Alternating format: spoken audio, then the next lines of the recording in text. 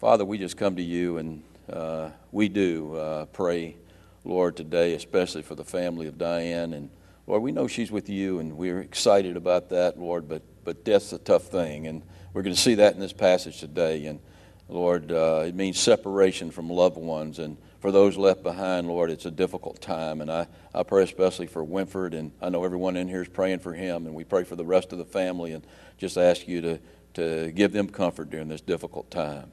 Father, I pray for our study today as we look at the fall of Adam and Eve, where death came into this world, Lord, this terrible thing called death. Lord, this sad, sad day where they disobeyed you and brought a curse and death upon this world. Lord, all of us would have done the same thing, and all of us are culpable for the things that we've done. Lord, we've all eaten of the forbidden fruit. We've all done things that we shouldn't have done, and Lord, we're responsible to you for that. And Lord, but the good news is that we have a Savior. We have Jesus Christ, and so Lord, we can say, "Oh death, where is your sting? Oh grave, where is your victory?" Lord, we know that through Christ we have victory over the grave and we have victory over the death, and that's the lesson you want to teach us today, Lord. But let's go back to this fall and help us to just see what happened here as just what a terrible thing that happened here on that sad, sad day when Adam and Eve disobeyed you, and the tragic results, Lord, we see all around us today. So we just ask that you bless this study.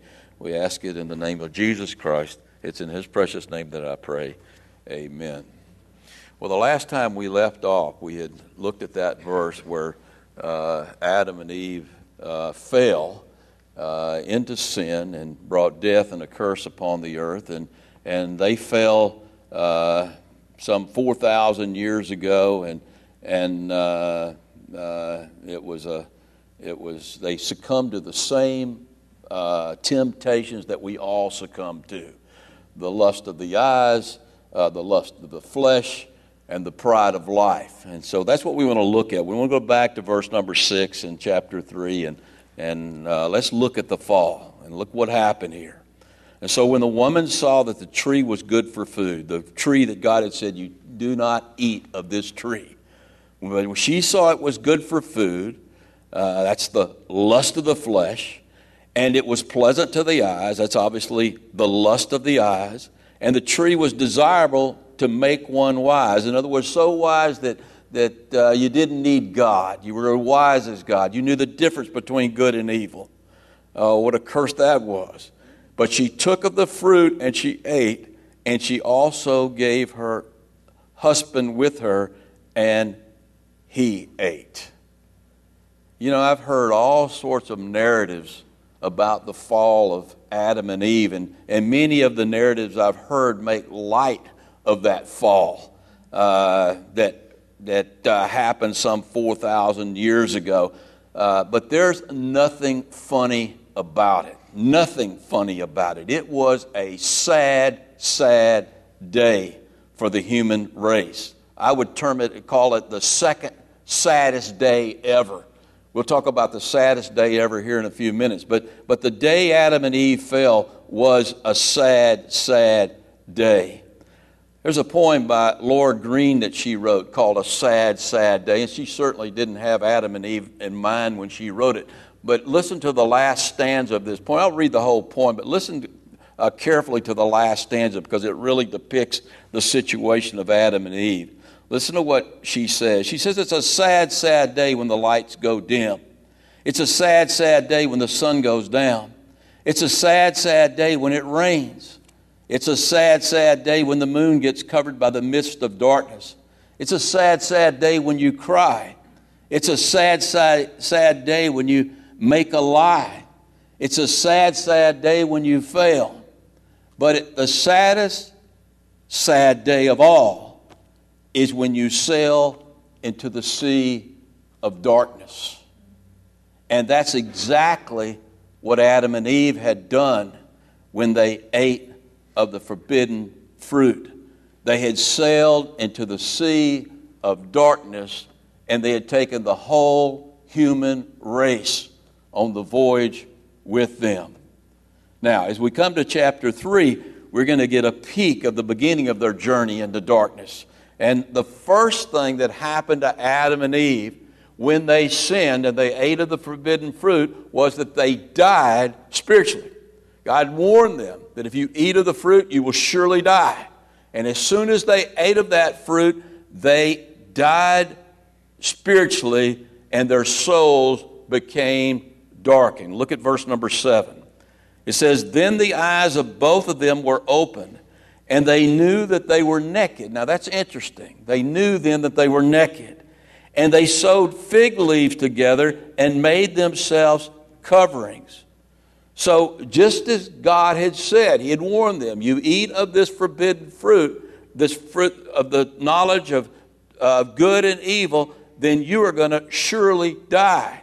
And as soon as they ate of it, here was Adam and Eve who had only known the light of goodness, and now they see the darkness of evil. Now, no doubt before they fell, they were filled with the luminescent glory of God. I mean, they glowed with the glory, the Shekinah glory of God. And as soon as they ate of that fruit, they died spiritually, and that glory was gone. And why was it gone? Because they became sinners, and God cannot inhabit sin. And so the glory of God was removed from them, and they knew that they were naked. Now you take a look at that light bulb above your head right there, and you see what you see coming from that light bulb. You don't see the light bulb, you see the glory of the light of that light bulb. But you take the electricity that flows into that light bulb, and you take that electricity away, and what you're going to see wire and glass. You're not going to see light anymore. And that's exactly what happened to Adam and Eve when that glory, that electricity, that power of God was removed from their light.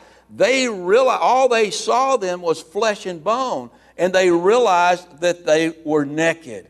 And they looked totally different to themselves. And so what did they do? They tried to fix it.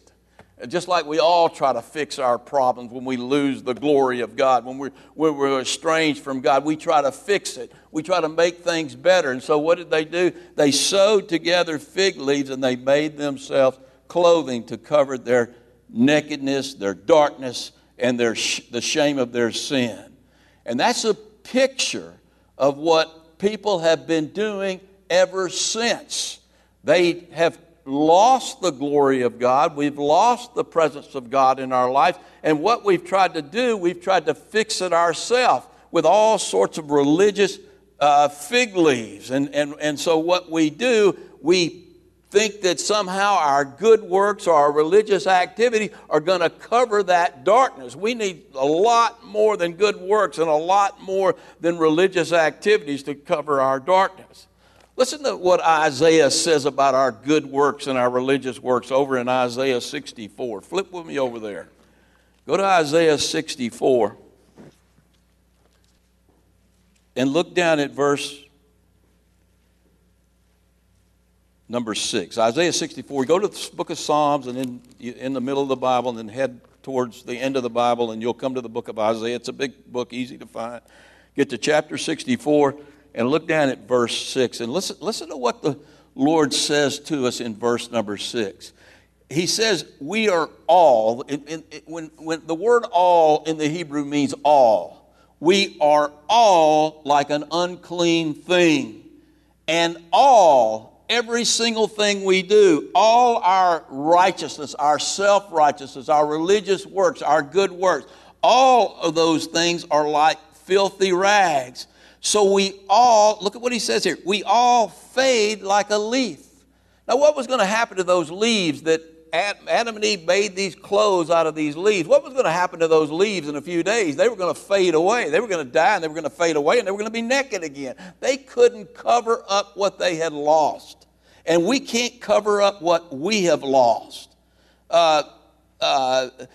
If they had not sinned, those garments of light, those robes of righteousness that God had placed on them would have lasted forever. But they sinned and they died spiritually and they lost that light and they were naked. And look at the last part of this verse, in the last part of verse number 6. It says, and our iniquities like the wind have taken us away. Away from what? Away from God. Away from the light. We've sailed away from the light and into the darkness, and it's a sad, sad day. When Adam and Eve sinned, it was a sad, sad day.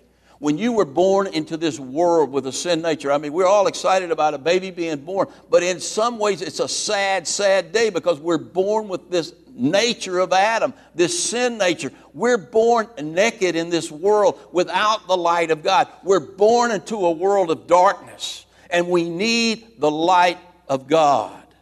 Now look at what he says, going back to Genesis. Let's read verse number 8. Genesis chapter 3. Verse number 8.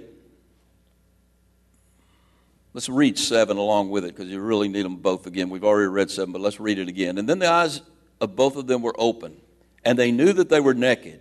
And they sewed fig leaves together and made themselves coverings. And look how sad, what a sad, sad day this is. And they heard the sound of the Lord God walking in the garden in the cool of the day. And Adam and his wife hid themselves from the presence of the Lord among the bushes. Is maybe a better translation there. Among the bushes in the garden. I mean, you remember how all of this began. God had placed them in the Garden of Eden. The Garden of Eden, we learned as we looked for the location of the Garden of Eden, you couldn't find it today because it's hidden from us now. But it was on the outskirts of the city of Zion. It was on the outskirts of the earth.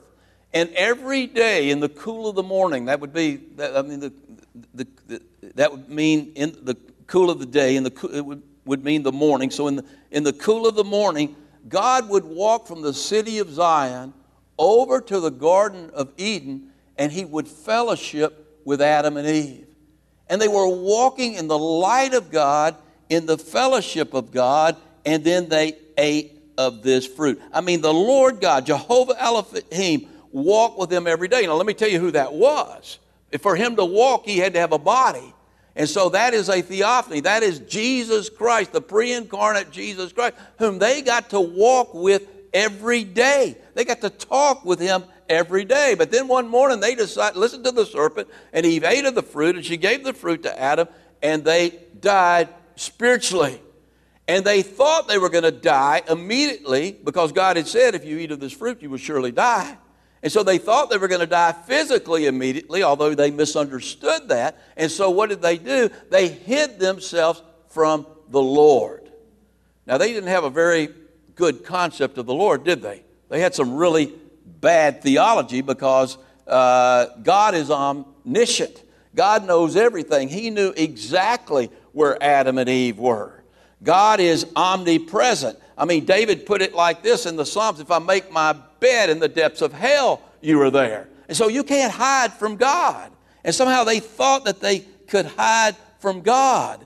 And God is also truth, and he cannot lie. And God had said that the soul that sinneth shall surely die. God still says that. The soul that sinneth shall surely die. And God is the same yesterday, today, and tomorrow. And so his truth hasn't changed. And the wages of sin is death. It is eternal death. So you can understand why they're hiding.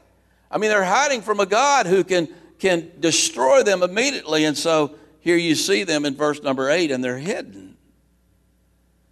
Now, even today, I mean, there's people in this room who think somehow that they're hiding from God.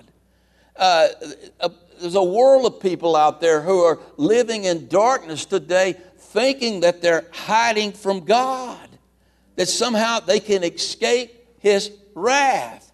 And how do they think they can escape his wrath? Well, there's several ways they hide from God. First of all, you just pretend God doesn't exist. I know all sorts of people just think, I can pretend God doesn't exist, and then I don't have to worry about what God can do to me. Well, let me tell you what, you can pretend all you want, but you can't change the fact that God exists. And I'll tell you this right now, if you will open up your eyes and you will just look around, if you'll just look at a sunset, if you'll look at the moon and the tides and all of the things, if you'll look at your own eyes and your hands and your feet and your body, look at a little baby when it's born, just look around and you are a fool, the Bible says, if you don't agnostic. That means without knowledge, a fool. You are a fool if you don't believe that God exists. He exists, so you can't hide from God by pretending He doesn't exist. So a lot of people will agree with that. But then what they do, they try to change who God is. They try to change Him into somebody He's not. They try to change Him into who they want Him to be. And the thing in our society today is make God into the God who is a God of love. God certainly is a God of love. But God is also a God of righteousness. And He judges sin. And He requires absolute perfection for us to stand in His presence. That's why all Adam and Eve did was ate of the forbidden fruit. That one little sin, that one grand sin really, that on that sad, sad day. And they lost their relationship with God because God is perfect. And He wants us to be perfect. And He doesn't change. He still judges sin. And I don't care what kind of concept you want to create or what kind of God you want to conceive in your mind. The only God we know is the true God who's revealed to us in the Word of God. And that's why He's given us the Word of God. I went to a funeral a while back for a man who I knew fairly well, and it was one of those celebrations of life. Well, I don't know why you'd amen that, but it was one of those celebration of. It was one of those celebrations of life where they told funny stories about the guy, and I don't think the word Jesus Christ was mentioned in the whole funeral. So it was all about his life and all the good things he had done in his life and all the wonderful things he had done in his life, and now his life was over. And I remember the moderator or the officiant of that funeral, as this funeral closed, he said, from this point on, every time he saw the leaves rustling in the wind, he would be reminded that his dead friend, he would be reminded of his dead friend because his friend was in those leaves and he was in the wind and he was in the tree. Man, I refrained myself, and that was really hard to do. But I wanted to stand up and shout, "You are a liar.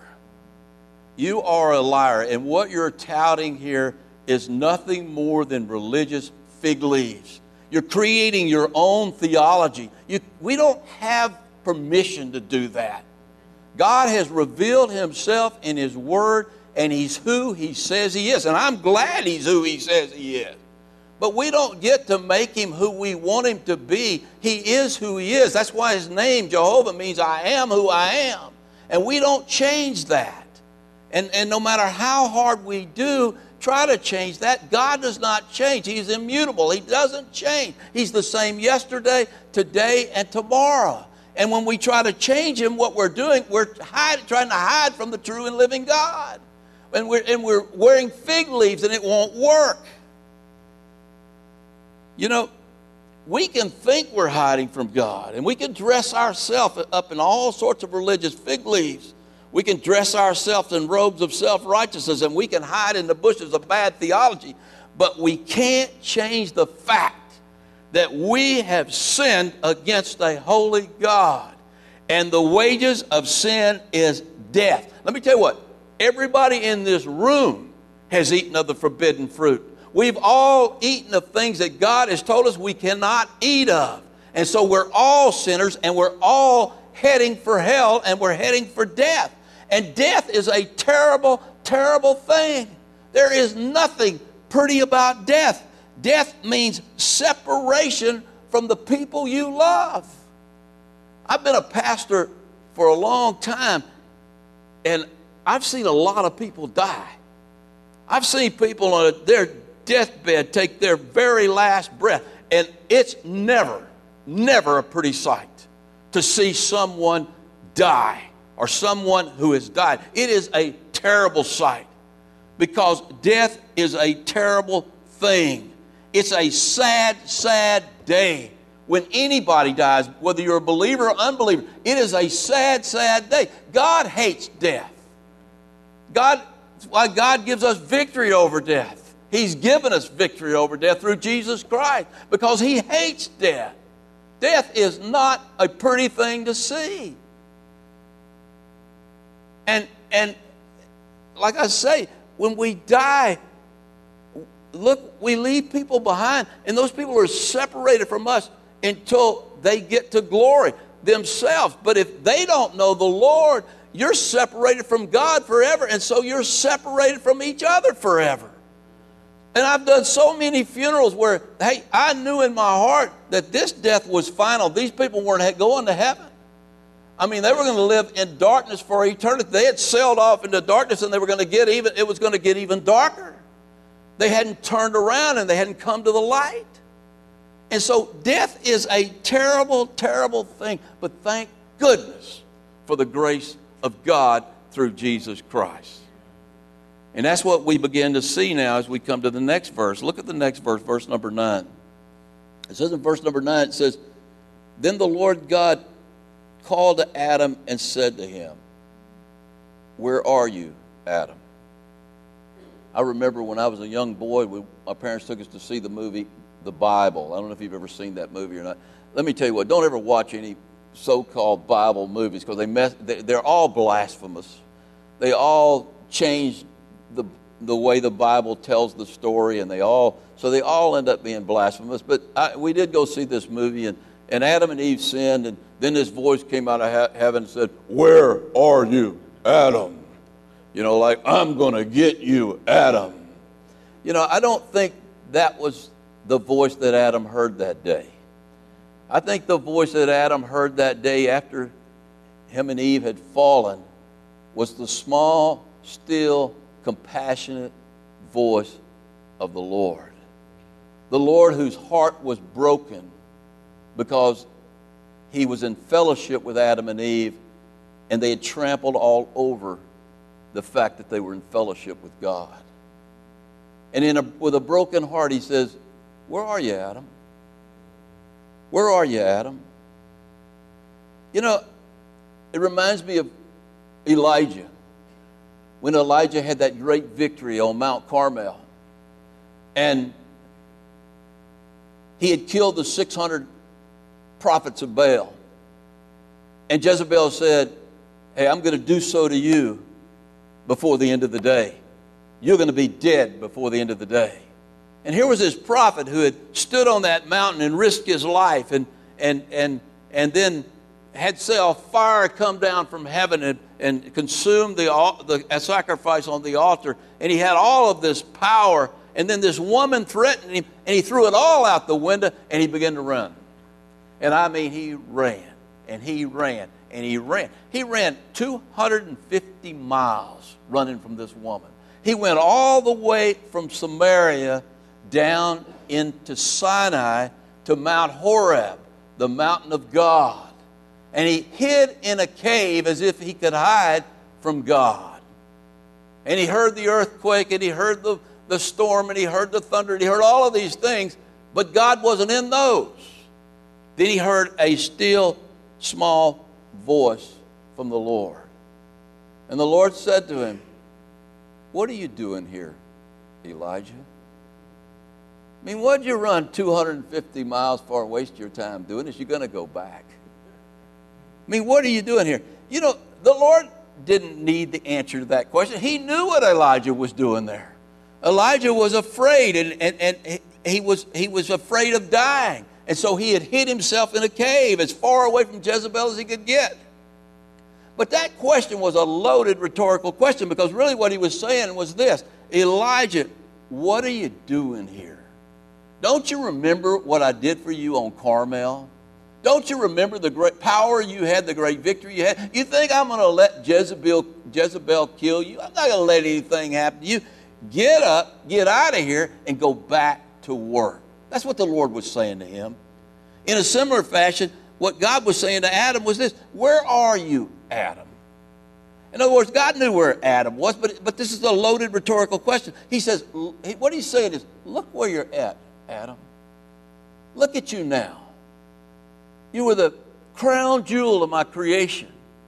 You were filled with the very glory of God. And look at you now. I mean, look at you now. I mean, you're hiding in the bushes. What a sad, sad day, Adam. I mean, this is really where you want to be, hiding in the bushes, covered with fig leaves.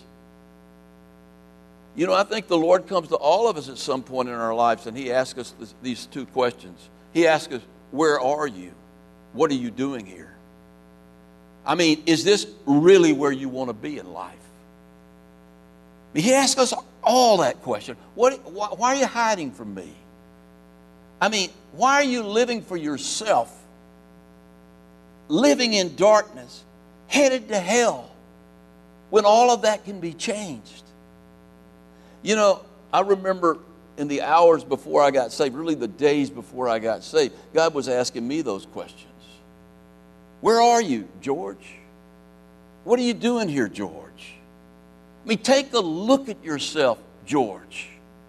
Is this really what you want for your life? Is this really where you want to be in life? Hiding from me, living in darkness, heading for the abyss. Is this really what you want? And I remember on that road in New Mexico saying to the Lord, no, this isn't what I want, Lord. I know my life is a mess. This isn't what I want. I don't want to live in darkness. But Lord, I've gone too far. You know, I don't really know if there's any hope for me. And I know the Lord spoke to me just as clearly as I'm speaking to you now, but not audibly, but in my heart. And He said, there is hope for you in Jesus Christ. So here's Adam, and he realizes at this point he's been caught. It's futile to hide from God. And so look at what he says in verse number 10. Picking up in verse number 10. He says, so he said, I heard your voice in the garden and I was afraid because I was naked. I knew something drastic had happened to me. Man, all of a sudden, you got to get this picture of Adam. He's filled with the luminescent glory of God. I mean, he's glowing, much more so than any light bulb. I mean, he's glowing with the Shekinah glory of God. Him and Eve both. And then he realizes all of a sudden that he's naked, and so I hid myself, Adam says. And the Lord says to Adam, who told you that you were naked? Have you eaten from the tree which I commanded you that you should not eat? Well, God knew he had eaten of the tree. God knew before the foundation of the world that he was going to eat of that tree. He knew when he was going to eat of that tree. But what was God doing here? God was seeking a confession. You know, you can't get saved until you're willing to confess that you're a sinner, that you've sinned against a holy, perfect God, that his heaven is holy. He's not going to let you into that heaven unless you're holy too. And you can't make yourself holy. Adam was laying here. He had lost that luminescent glow, that Shekinah glory. Those robes of righteousness were gone. And how did he try to fix it? He put on fig leaves. Just like everybody tries to do in this world. You think somehow I can go to church, or I can read my Bible, or I can do this, or I can do that, and I can kind of fix this thing. Or I can do, give to charities, or I can, whatever. I can be nice to my neighbor, and somehow I can fix it. Those are all good things, don't get me wrong. But they won't fix a dead soul. They won't fix a dead spirit. God has to fix that. He has to regenerate us. Jesus said, you must be born again. And before he can do that, and here's where so many people miss out, you got to admit you're a sinner. You got to admit you're lost. You got to admit you've got a problem. And so, here's Adam and Eve, and instead of making a confession and admitting, Lord, I'm sorry, we ate of the fruit, we shouldn't have done it. Look what he does. He makes excuses. Look at verse number 12. I love this excuse. This is one I use. No, I don't use this. Then the man said, and I'm going to give you this where I think a better translation. Then the man said, that woman you gave to be with me, she gave me of the tree and I ate. You know, that is almost laughable if it wasn't so sad. Because you remember back a chapter before, days earlier, maybe months earlier, when God gave Eve to Adam. You remember how excited he was? You remember what he said? I mean, he said, he felt so complete. He felt, I'm in love. I mean, I could just hear him. And then he said, this is now bone of my bone and flesh of my flesh. And we're going to be together forever. We're in this thing forever. But now he's eaten of the fruit. He's lost his glory. He's facing certain death for his sin. And what does he do? He throws Eve under the bus. That's what he does. And not only that, watch this. He says, the woman you gave me is responsible. But really what he's saying here, he's saying it's the woman's fault and it's your fault for giving me the woman. Oh, how often we do the same thing. I mean, we beg God for some blessing in life. And then when we get that blessing and we misuse that blessing, or we just live for ourselves, then the blessing becomes a curse. And we curse God for giving us that blessing. I remember years ago, not really that long ago, I just had this desire to be a gentleman farmer, just to have me a little piece of land. And I begged God for the perfect piece of land. And I have no doubt that he gave me that land. And I had right next door to Marty. Marty helped me find that land. And I remember we had a guy laser level that land, and we built about an acre pond out there on that land. We fenced it with a 3-rail fence. This is the prettiest piece of land you've ever seen. I mean, it was gorgeous. But it had weeds. And those weeds grew faster than I could cut them. And pollywogs got in my pond and in there with my bass and my brim. And I saw snakes and poisonous snakes and spiders and all sorts of stuff out there. And it was all sorts of work. And I remember at one point God saying, well, why aren't you need to be doing this for this person over here. Look, that land you gave me is taking up all my time. You know, that's the way I saw it then. It wasn't a blessing anymore. It became a curse. And God did get me out of that land because it was more than I thought it was going to be. The work was. I heard somebody the other day, you know, somebody blessed them with a car. They needed a car, and somebody blessed them with a car. And they were talking about that car, and they said, that car, it wasn't the car that God blessed me with. It was that car just won't get me here. That car has caused me, I've had to make repairs on the car. Well, let me tell you what, you get a car, you're going to have to make repairs on it. You get a car, you got to pay insurance on it. You get a car, you got to pay gas. So you need to think those things through if you want God to bless you with a car.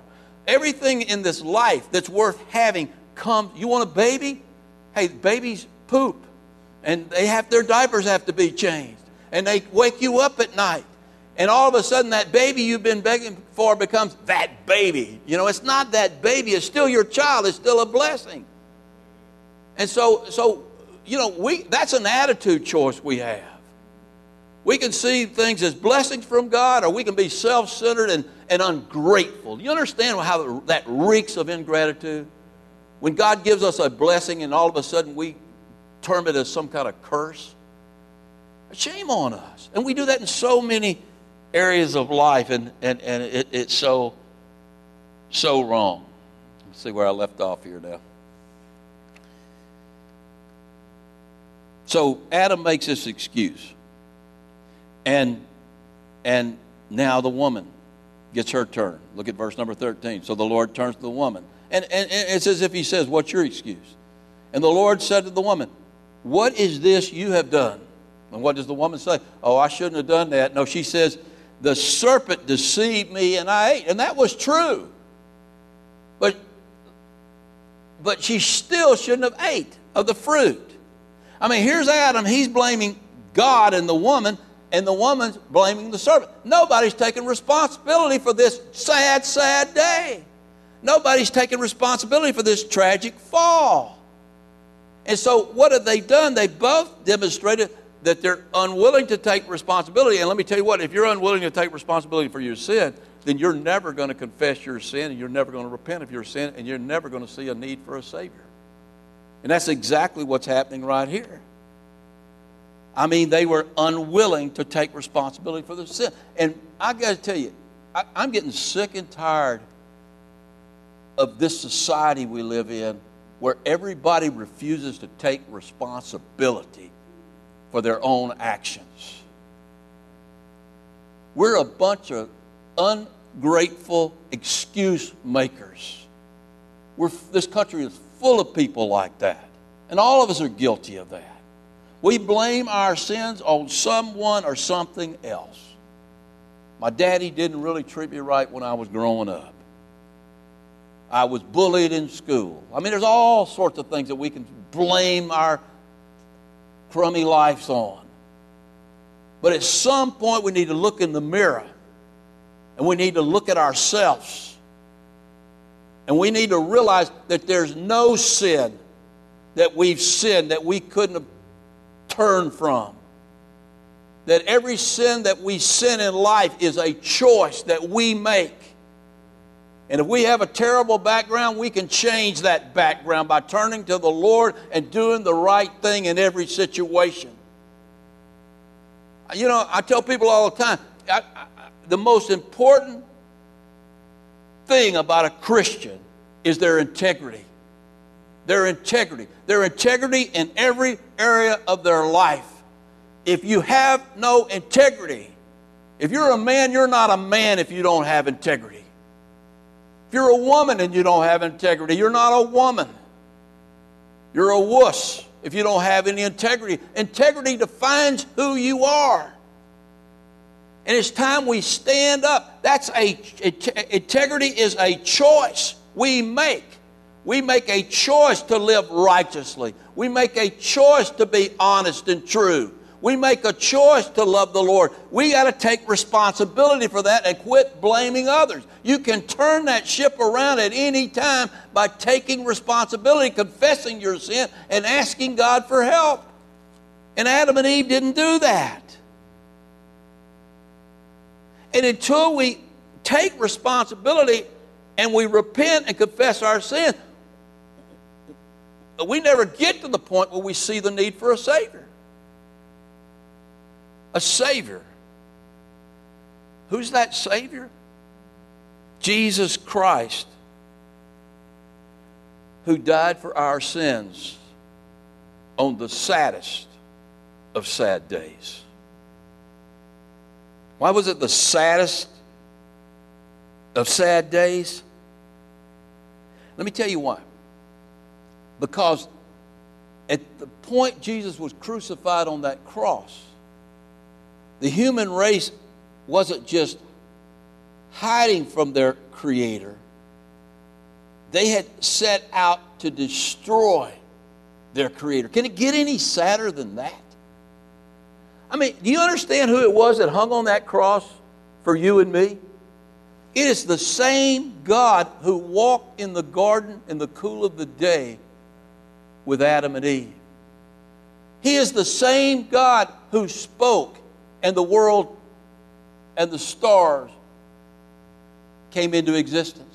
He is the same God who reached down in the clay and formed Adam and took Eve from the rib of Adam in this very personal experience. He actually breathed into the nostrils of Adam. He loved Adam so much. He breathed His Spirit into the nostrils of Adam. And they threw it all away. And the whole human race has thrown it all away. And we've tried to hide from God. And at this point, what makes this so sad is we weren't just hiding from God, we wanted to kill God. We didn't want anything to do with God. I think one of the saddest verses in the Bible is in John chapter 1 where it says, He came into His own, and his own received him not. He loved us so much, he gave his only begotten Son. He came into this world for us, and his own received him not. He came to the human race. He came to the nation of Israel to save us, and we received him not. I mean, he had come to the nation of Israel to ask them that same question he had asked Adam and Eve. Where are you? Where are you? Look at this nation. You know, they thought they were so proud. They thought they were something. When Jesus spoke to them about being in bondage, they said, we've never been in bondage. And here they were under the Roman yoke. If a soldier told one of them to grab his gear, they had to grab it and carry it. They carried it, at least a mile. And Jesus said, if they asked you to carry it a mile, take it 2 miles. They were under the bondage of Rome. And Jesus says, look at where you are. You're under the bondage of Rome, but more importantly, you're living in darkness under the bondage of sin. Is this really where you want to be?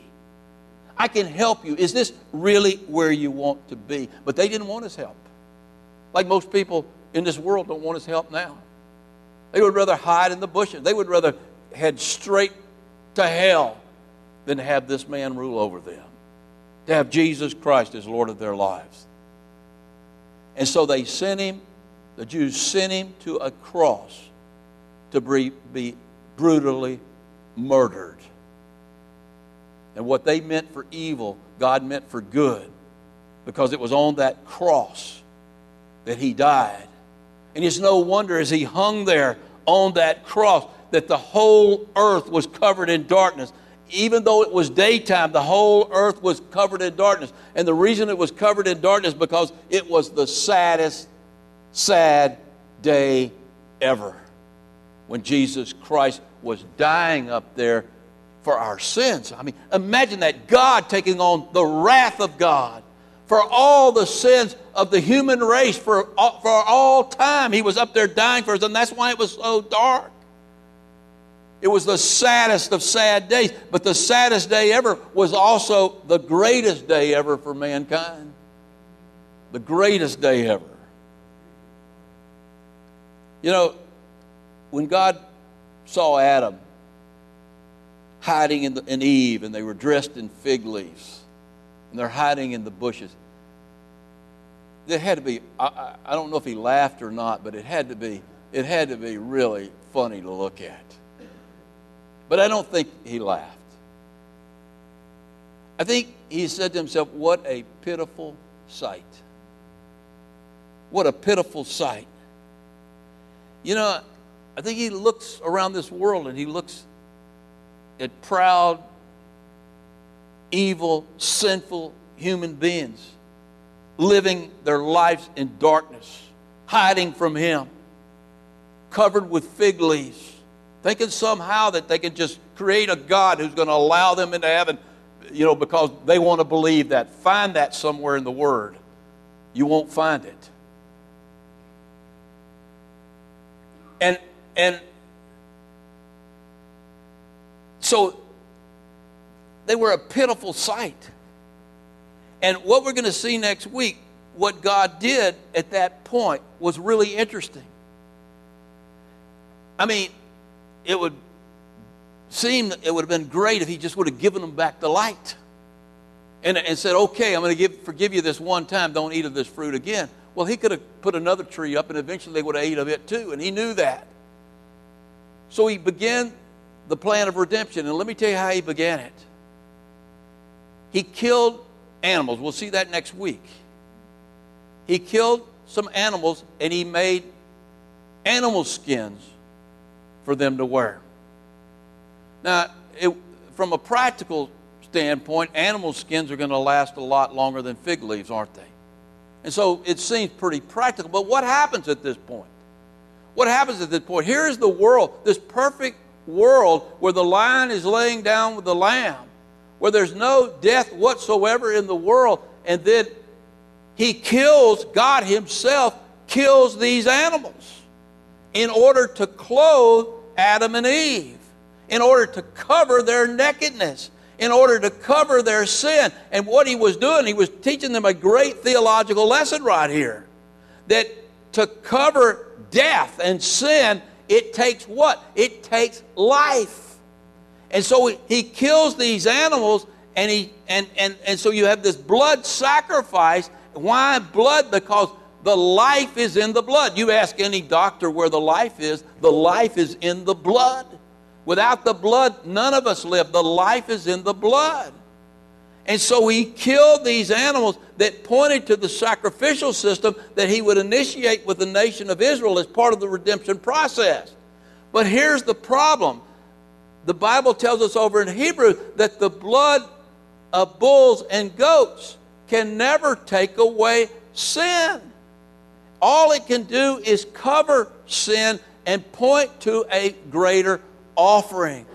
Look, there's not enough animals on this earth to cover the sins of the human race. Let me tell you what, there's not enough animals on the earth to cover your sin or my sin, to cover every evil thought that I've had since I've been born, every evil thing that I've done since I've been born. There are not enough animals on the earth to cover all of that. All they were doing were pointing to a blood sacrifice that would take place on that cross.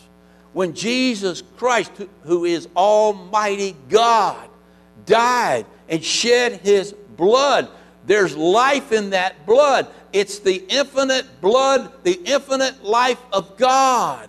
And so we clothe, I know this seems hard to understand, but we have to, by faith, clothe ourselves, be sprinkled with that blood, with the eternal blood of Jesus Christ, to restore that glory that Adam and Eve lost in the Garden of Eden. And that's what all of this was pointing to. And so our Creator, the Creator of the universe, hung for us on a cross that saddest of sad days to reverse the course of mankind.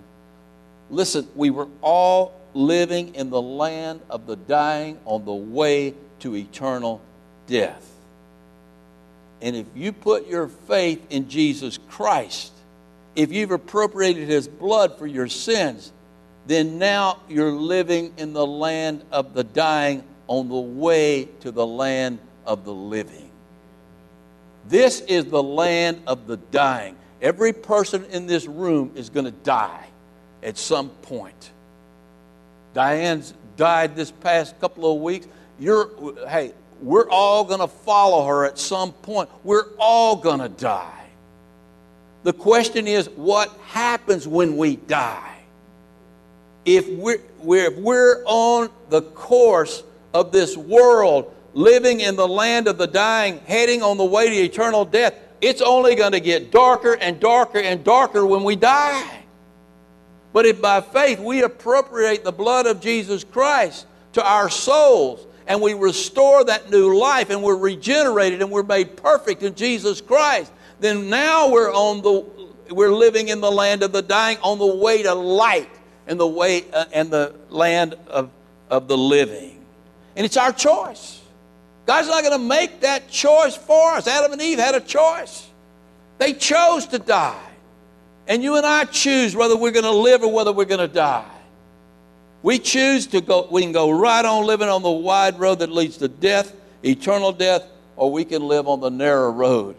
And that narrow road simply means your faith is in Jesus Christ, that narrow road that leads to life eternal. Look, you'll never get on the narrow road if you don't come out of hiding. If you don't admit you're a sinner. If you don't take off the religious fig leaf. Let me tell you what, you want to have a religion, you get it through this Word of God. You don't get it from a church. You don't get it by being born into a church. The true religion is in the Word of God. The true God is revealed to us in the Word of God. The way of salvation is revealed to us in the Word of God. There is no other name under heaven whereby man can be saved except Jesus Christ. And if you don't know Jesus Christ, you don't know Jesus Christ when you're dying, then you're on the way, you're living in the land of the dying on the way to the land of death.